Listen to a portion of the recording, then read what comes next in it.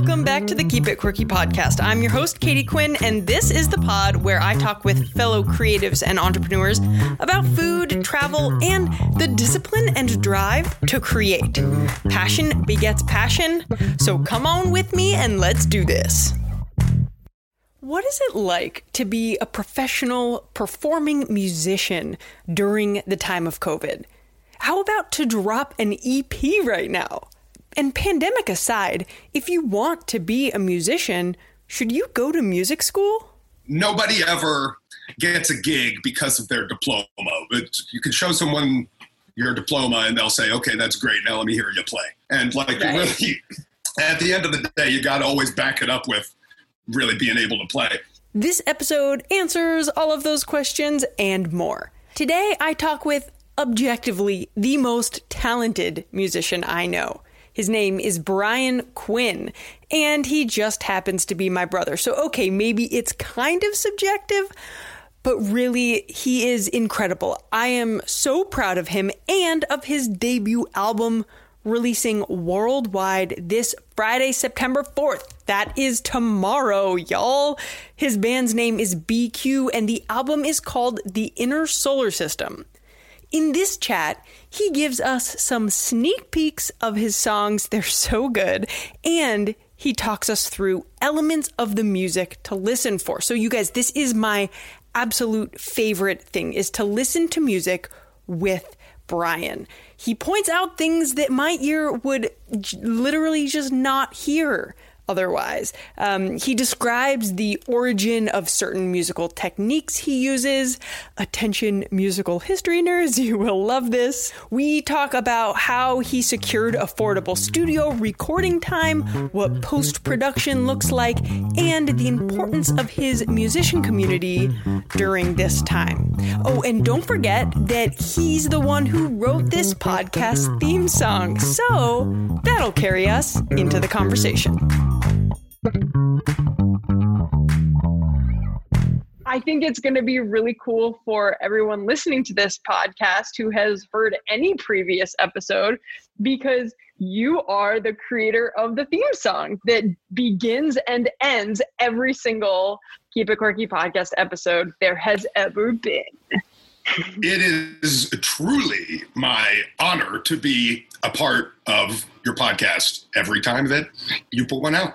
How did you even come about writing that theme song? We had a few conversations when I had originally asked you to do it, and you said, yeah, happy to. Like, what are you looking for? Like, what kind of vibe? And, I didn't even know how to answer that question, but I was like, short, upbeat, kind of catchy. Quirky, maybe?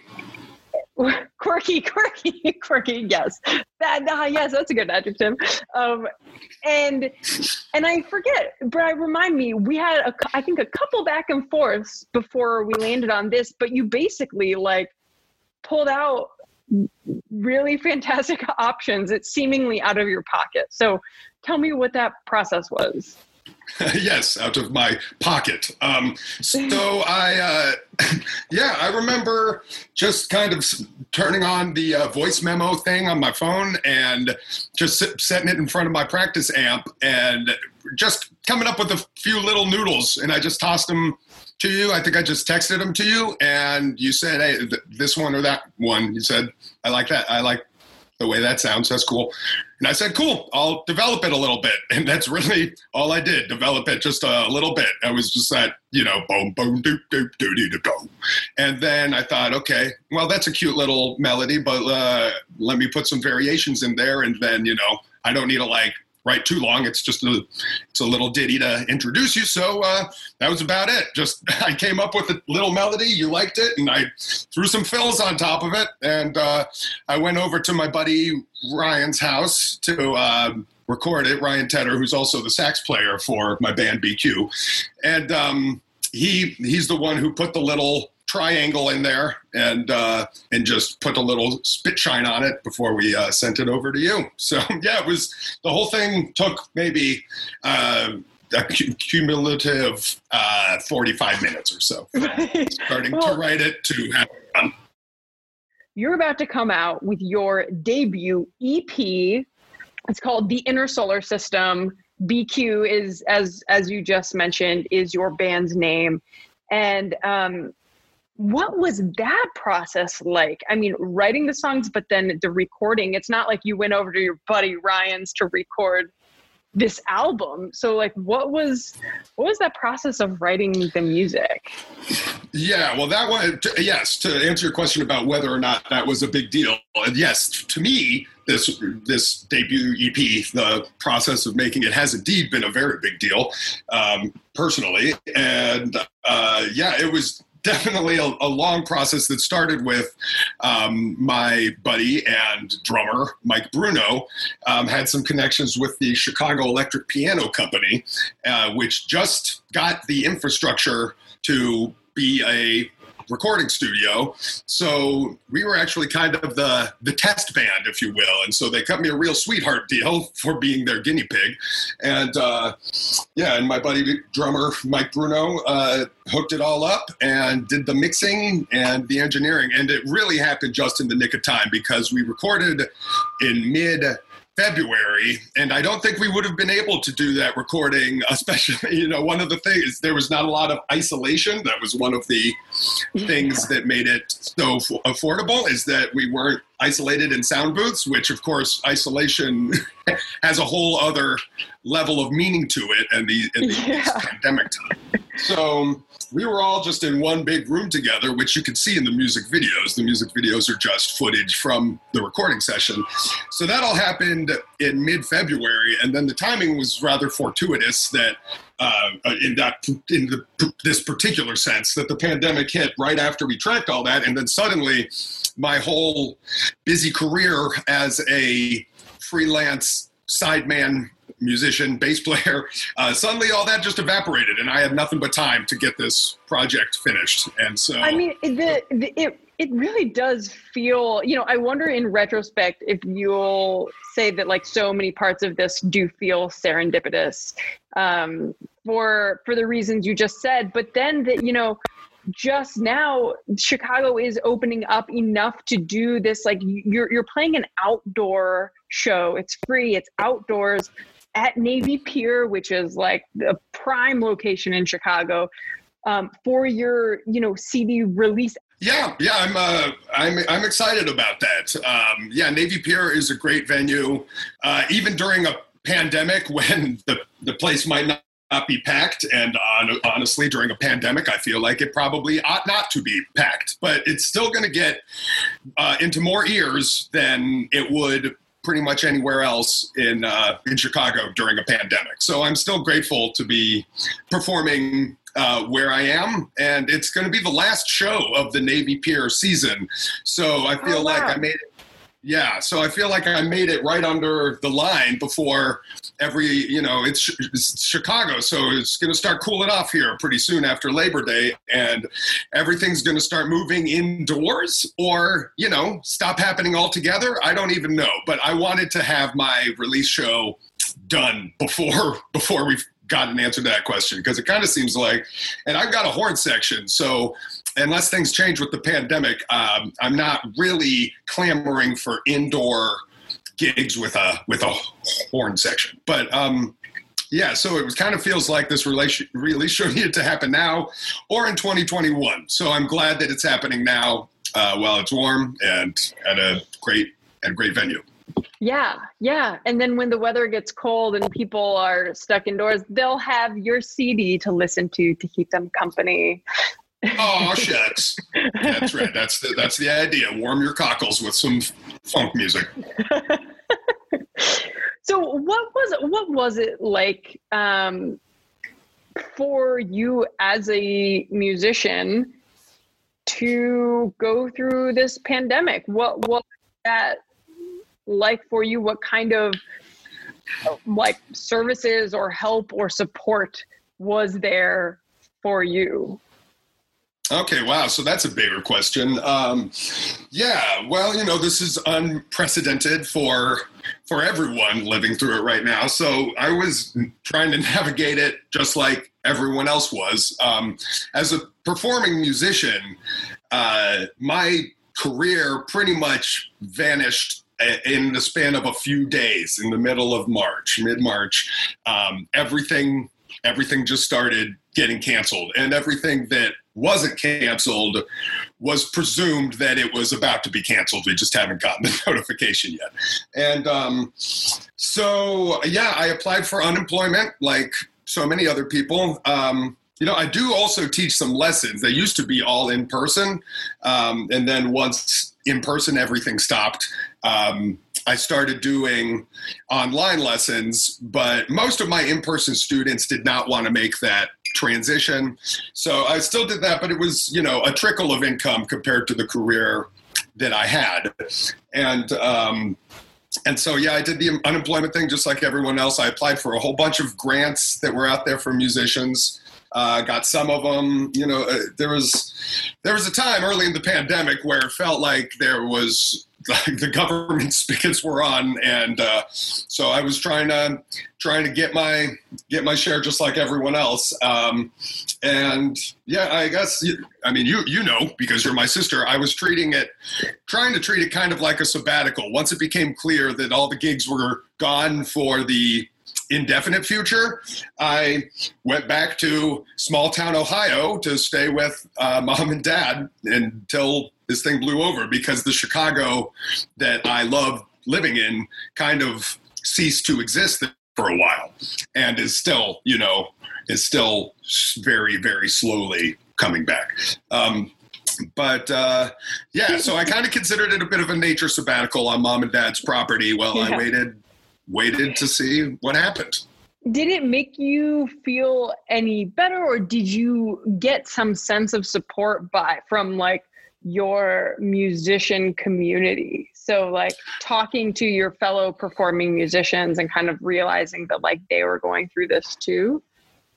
Yes, absolutely. There were specific conversations that I had with other musicians where people were saying, hey, I got this or that grant, apply for this or that grant. Or this is how I'm doing it, you should apply for this or that government thing. Not all of them went through for me, but I wouldn't have even known they were there unless I had a community of musicians that was continuing to talk online. There were Facebook groups I'm a part of with musicians that post about all this stuff, and just direct conversations that I had, catching up with friends saying, hey, how you doing? Said, I'm doing okay now that this grant came through. Oh, wait, what grant? That kind of thing. Yeah, COVID, and this maybe is kind of ironic, but not really thanks to the internet. COVID has, I think, made a lot of people appreciate community even more. It's a little ironic. Yeah, it is ironic, but yeah, it's super true. Okay, so I kind of had distracted from one of my earlier questions, but what was it like while you were on this sabbatical? You were still polishing up what you had luckily recorded in the studio just before COVID hit. What's that like? What does that look like, that post-production of an album? Well, I was very grateful to have that, because it was kind of the only thing that gave me a sense of purpose when the sabbatical feeling started to wear off after a few months.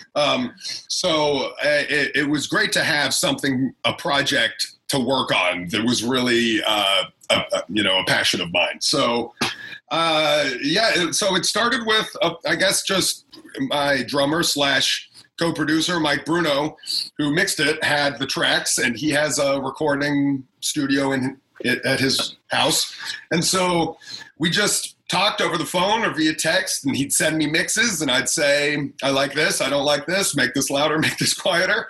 Okay. Yeah, and we just did it back and forth like that until we were happy with the mixes, and then Brian Schwab did the mastering on it, which again was all done over the internet. He had this fancy little interface where, the mastering session took about 2 hours, and Mike Bruno and I were both we were there listening to him master it live, and he could talk to us and we could chat with him. So it all happened from mom and dad's kitchen. So it's a nice kitchen, so it's a good place to work out of. Yeah. And then I've been going through this quarantine at mom and dad's with Kaiser Shelton, who did the artwork on for the whole album. So that was very convenient for my quarantine buddy to also be my graphic artist that did all the artwork for my album, which I'm very pleased with. So Kaiser did a great job. It's funky and psychedelic looking, and things, you know, those adjectives I'm using are fairly aligned actually with not only your music, but also your musical influences. And so I'm going to cut myself off right there, and I'm going to say, let's listen.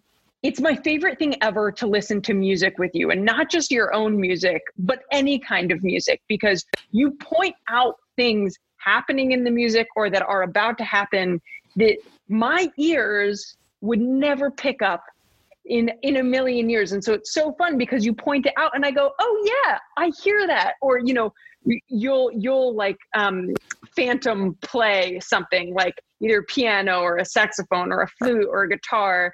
And it's like a curtain is lifted and I suddenly hear it. So do you mind pulling up a clip and you can, just point out a couple things? Do you mind doing that? No, not at all. I'd be happy to. Well, the one thing that I had in mind is the intro to Venus, because I'm doing kind of an interesting little strumming technique to start it off. Just really quickly too. So you'll hear Brian say the names of his songs, you will notice, if you are observant, that they are names of planets, and that the name of the album is the Inner Solar System. So like you're getting a theme here. Okay, I just wanted to point that out for people. So Brian, continue. Okay, so the intro to Venus, I am doing this strumming technique on the bass that I picked up in high school from Les Claypool of Primus, and Les Claypool picked it up from Stanley Clarke, the fusion bass player from Return to Forever, and Stanley Clarke picked it up from flamenco guitar players and started doing it on the bass. So we all stand on the shoulders of giants. But I start this tune with this little strumming technique, and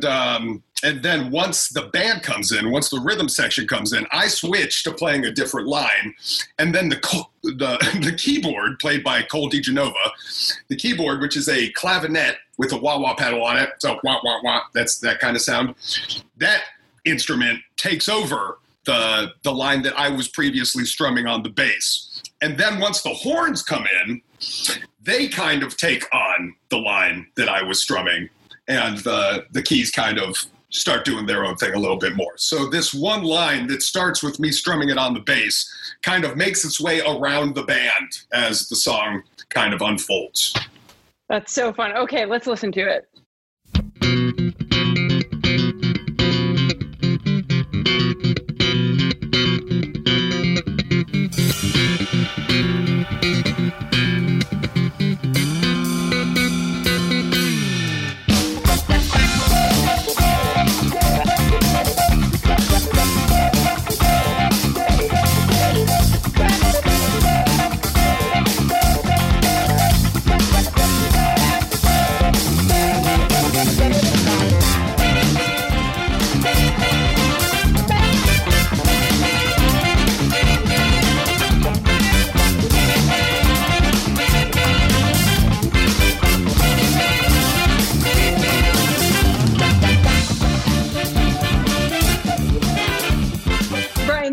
So freaking cool. Like that I love that. And like, okay, so this is news to me. Like I've heard Venus before, and we listened to it together and we talked about other parts of it, but I don't think you pointed out that specific thing to me. So I'm just hearing that for the first time myself.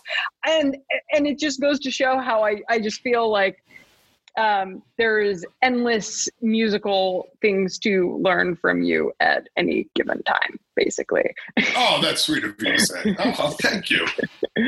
And so, so I'm going to ask for you to play at least another clip. But first, you mentioned that, like, some of the people in the band.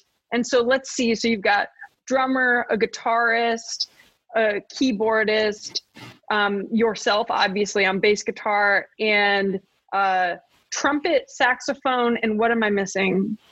Well, two saxophones. There's an alto saxophone and a tenor saxophone. Okay. Okay. And so you had kind of mentioned before in conversation that like these are kind of fellow music nerds of yours, like music school, you know, friends who you guys like to nerd out about music stuff, right?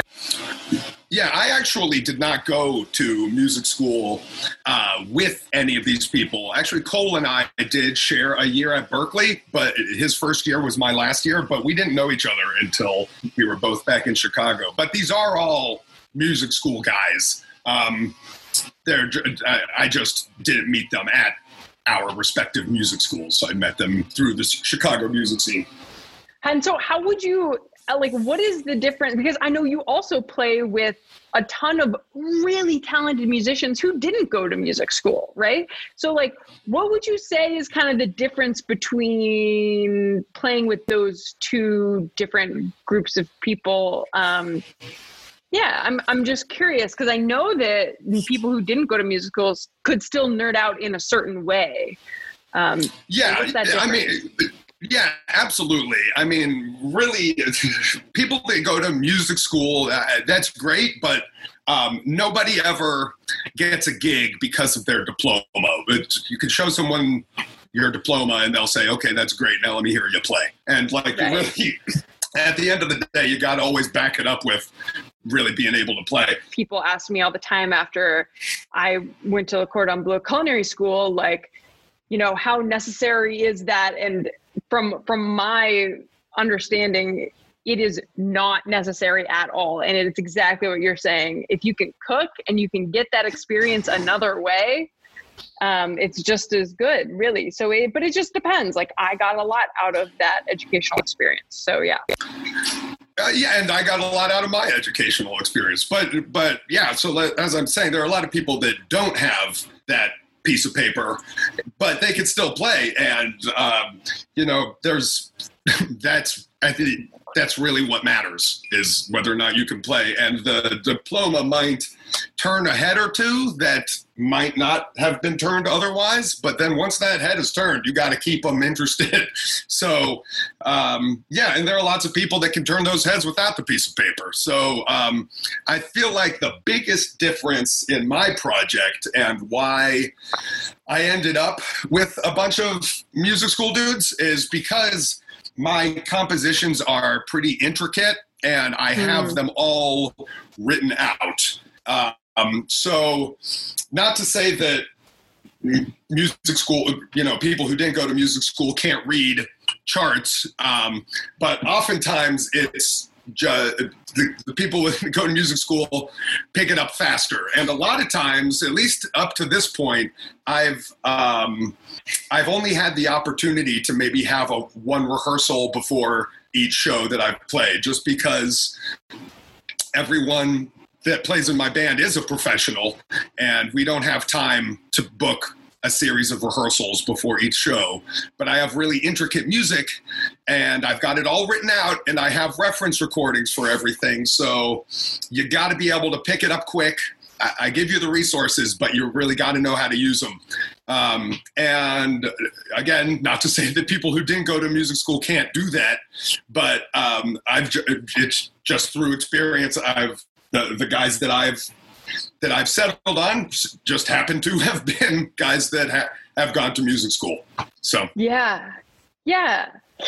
Were you friends with all of them first too? Is this kind of like a let's get the gang together and play music, or it varies. It varies. Some of the guys I go back with more than others. I've known Cole for almost a decade now, Cole DiGenova, who plays keys. I was in his band. He's a solo artist in his own right.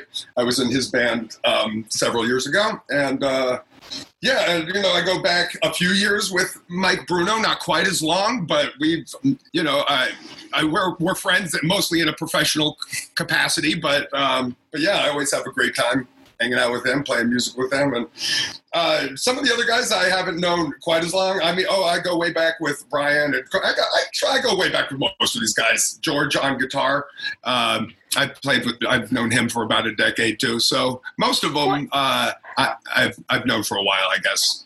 I guess I should. I've said enough of them that now I should say Corbin Andrick on alto sax, Konstantin Alexander on trumpet. Those guys are great, and they with Ryan Tedder on tenor, they all lock in and kill it. I know them mostly, or I know Corbin and Konstantin. I know more through like jobbing bands, weddings, and such. That's how I met those guys. Nice. Yeah, good. I'm glad you got the shout out to everyone in the band there. It's so good. It's super tight. So should we listen to a next one? Hear all these people at work. All right. So let's see. Okay. How about the intro to Mercury? I don't know why I'm focusing on all these intros, but I guess I always try. I typically try to do something kind of deceptive or disorienting early on, and then you kind of get the fuller picture as the band comes in. I feel like that's something that I do a lot in my writing. But so in Mercury, it starts off with George Wansum on guitar, who's a great guitarist, has his own band called Deep Fade, which is a badass group in and of itself. And he kicks it off with his guitar part, and I deliberately asked him not to play the root of the chord. It's in C minor, and I asked him not to play a C during the intro. And so then, honestly, I don't know how it sounds. This is, you kind of got into this earlier where you were talking about when you listen to music and how I listen to music and how that's different. I've heard the song so many times that I hear it in C minor automatically now. But I asked George to play this intro without including a C note because I wanted it to sound deceptive. I didn't want it to seem clear what key you were in. It sounds maybe a little disorienting. And then the rest of the band comes in. I start playing a C on the bottom, kind of filling it out. And at least to me, I feel like you get kind of a fuller picture harmonically of what's going on once the whole band comes in. At least I hope that comes through. When I hear it, I already hear it in C minor, so I have trouble doing that to myself. Hopefully that's an interesting harmonic device that's worth noting. Okay, cool. Let's listen.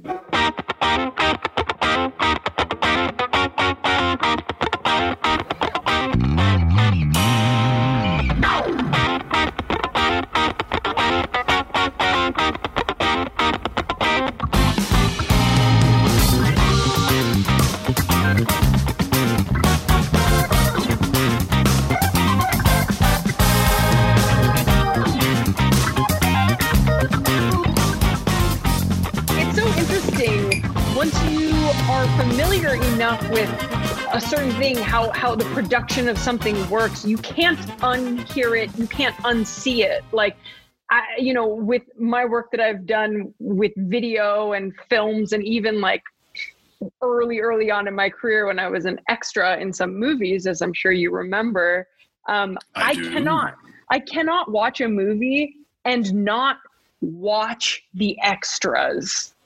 Which is very distracting sometimes. And, I can't watch a YouTube video without like paying stupid close attention to the cuts and the pans and all that stuff. So I do get what you mean. Yeah, absolutely. And I have trouble listening to a song without picking apart the bass line and thinking, how would I have played this bass line? Yeah. So, same sort of thing. So what made you decide to go to Berklee College of Music for bass guitar? And then bass performance was your major?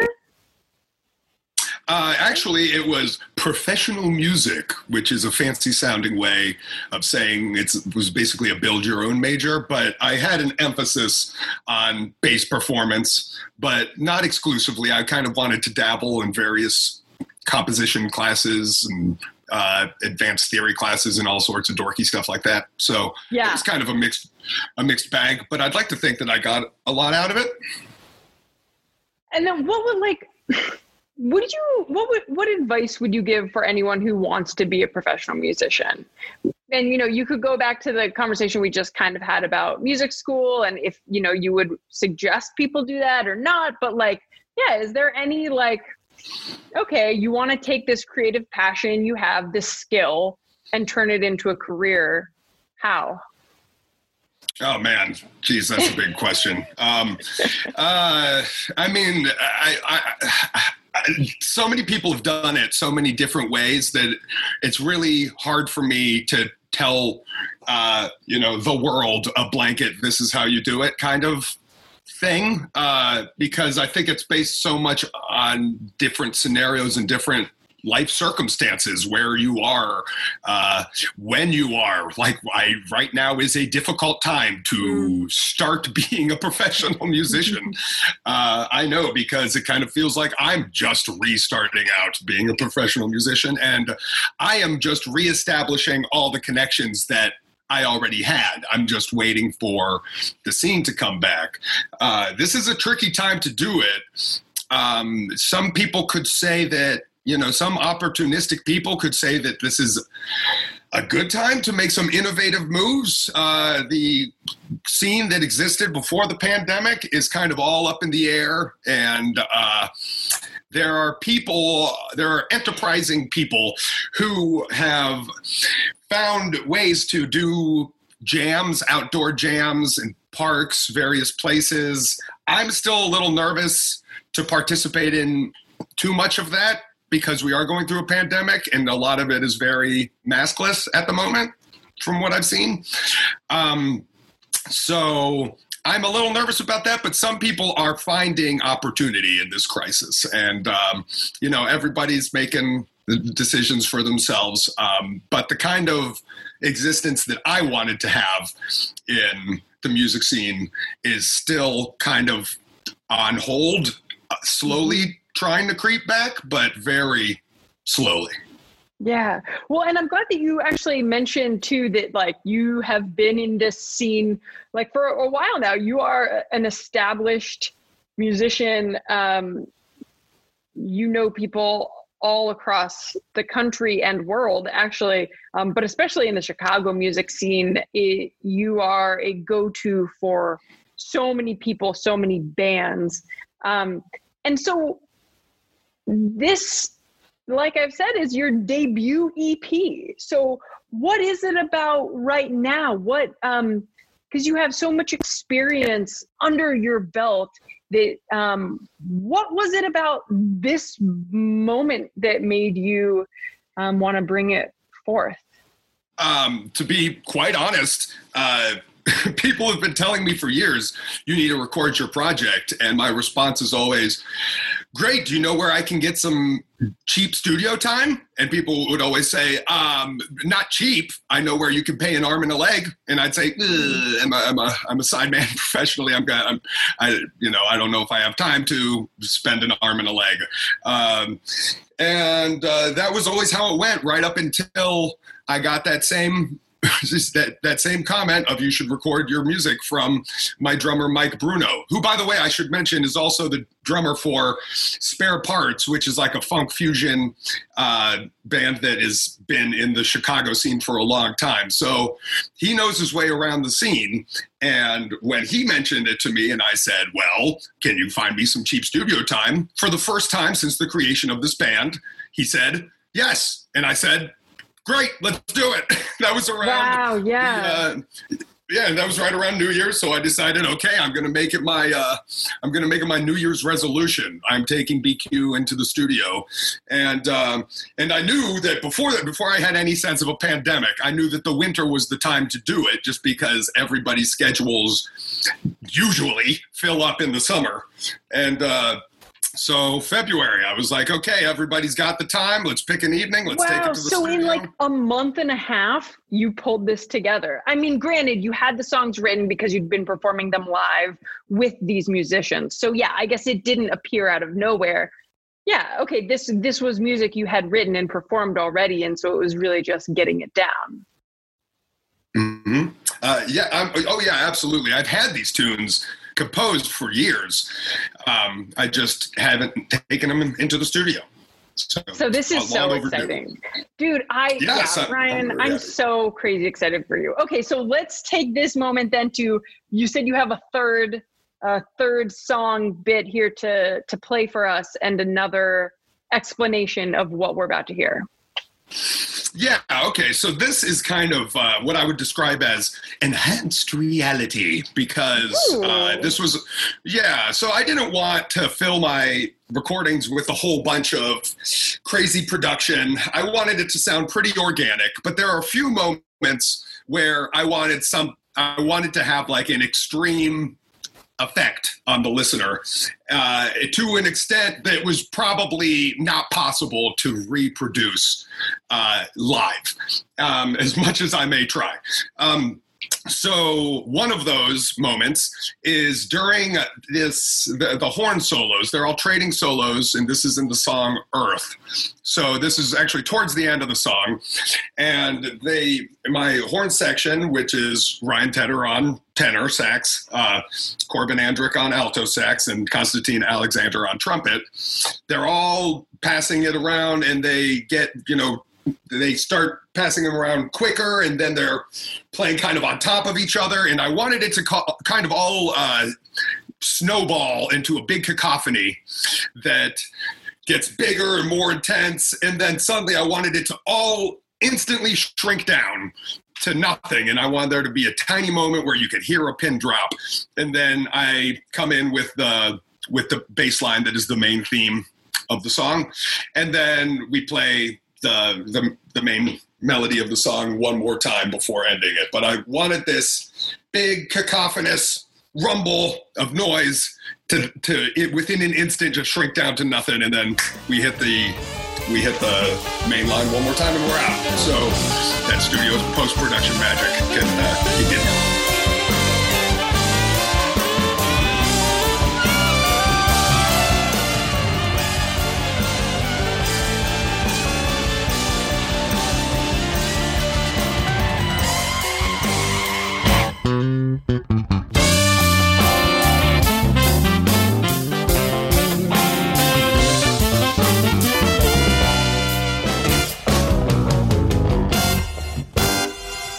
So that was Earth.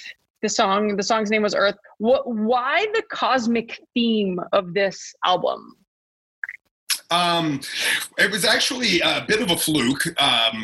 When I was first writing all these tunes, they're instrumental compositions, so I wasn't sure what to call them. And around that time, I played a gig with a friend who also wrote a bunch of instrumental compositions, and he named them all after colors, which I thought was a really cute idea, to have like a pre-existing set of titles that you can just like impose your musical canon onto. So I actually started thinking about what other sets of titles I could apply to my tunes. And I actually first flirted with the idea of the periodic table of the elements. Like I call one oxygen, call one nitrogen. That seemed maybe a little too abstract. And I really liked the majesty and just the aesthetic associations of the planets and all that stuff. So even though I did not write Venus to sound like what I imagined the planet Venus to sound like, I just kind of slapped these titles on. But after the fact, I kind of now in my brain, when I look up at the sky, I do hear that tune. But I don't know. But it's all just it's just associative. After the fact, I've been calling that tune Venus for years now. So, but I always wanted it to be really abstract and loose. Like when Kaiser was designing the artwork for the record, I said the big key thing that I kept coming back to was vaguely cosmic. I don't want to see Venus and Earth and Mercury, and I don't want you to be able to point to them and say, oh, there's that song on the cover. I want it to look vaguely cosmic. I want all the associations with the planets and stuff to be this very, I want it to kind of spur your imagination, but I don't want to be too on the nose with it. So it was just kind of this cute after the fact, I need to call these tunes something, that then kind of evolved into a little bit of a theme. And so why don't you tell the little, it's not a secret, but I think some people would miss what the image is on the cover of the album. What is it that people are looking at there? Because it is vaguely cosmic, but what is it actually? Should we tell them? Yeah, sure. Why not? Let's reveal it all. So that's actually a photograph of a retina. So, which of course was initially Dad's idea because, as your listeners may or may not know, both of our parents are optometrists. And so my dad overheard me say vaguely cosmic when we were talking about the graphic design with the designer for the album, Kaiser Shelton. And he said, a photo of a retina actually looks pretty cosmic. And so we ended up going with it. And it wasn't until after the fact that I thought of the play on words with the inner solar system, like inner as in internal, and the retina is your internal. But I totally did not even think about that because I called it the inner solar system just because it's Mercury, Venus, and Earth, the three planets closest to the sun. If I had recorded Uranus, Neptune, and Pluto, I would have called it the outer solar system. But so really just a coincidence. But I do like the association, even though I didn't even think about it when I picked out the retina image for the album. Well, and to me, you know how I love to think of things this way. To me, that is yet another example of serendipity and how it's all just come together beautifully. Just like the studio time, just like, getting in just before COVID hit, all of it. And I'm so excited for you, Brian. And so anyone, if you happen to be in Chicago listening to this, go check out Brian's performance, his release show. That's what it's called, right? A release show. You got it. You got there. You give the details. Okay, so the EP is available everywhere on all digital platforms and all that good stuff this Friday, September 4th. But the release show this Saturday is at Navy Pier, 5:30 p.m. to 8 p.m. And it's free and it's outdoors and it's going to be safe with all the pandemic precautions in place. Bring your mask and come out and enjoy some funk music. Amazing. I wish I could be there so badly, but I'm sure you're going to kill it and I can't wait to hear. And thank you so much for coming on the podcast and sharing your talent and your experiences and everything. Hey, it's my pleasure. Thank you so much for having me. I'm excited to be on. I'm excited for the release on Friday, and I'm excited to see everybody at the Miller Lite Beer Garden at Navy Pier on Saturday. And now let's be taken out by the theme song that you wrote. You can all follow Brian on Instagram at BQFunk. And don't forget to check out his album, The Inner Solar System, available everywhere on Friday. That's tomorrow. And you can find out more info about him by going to bqfunk.com.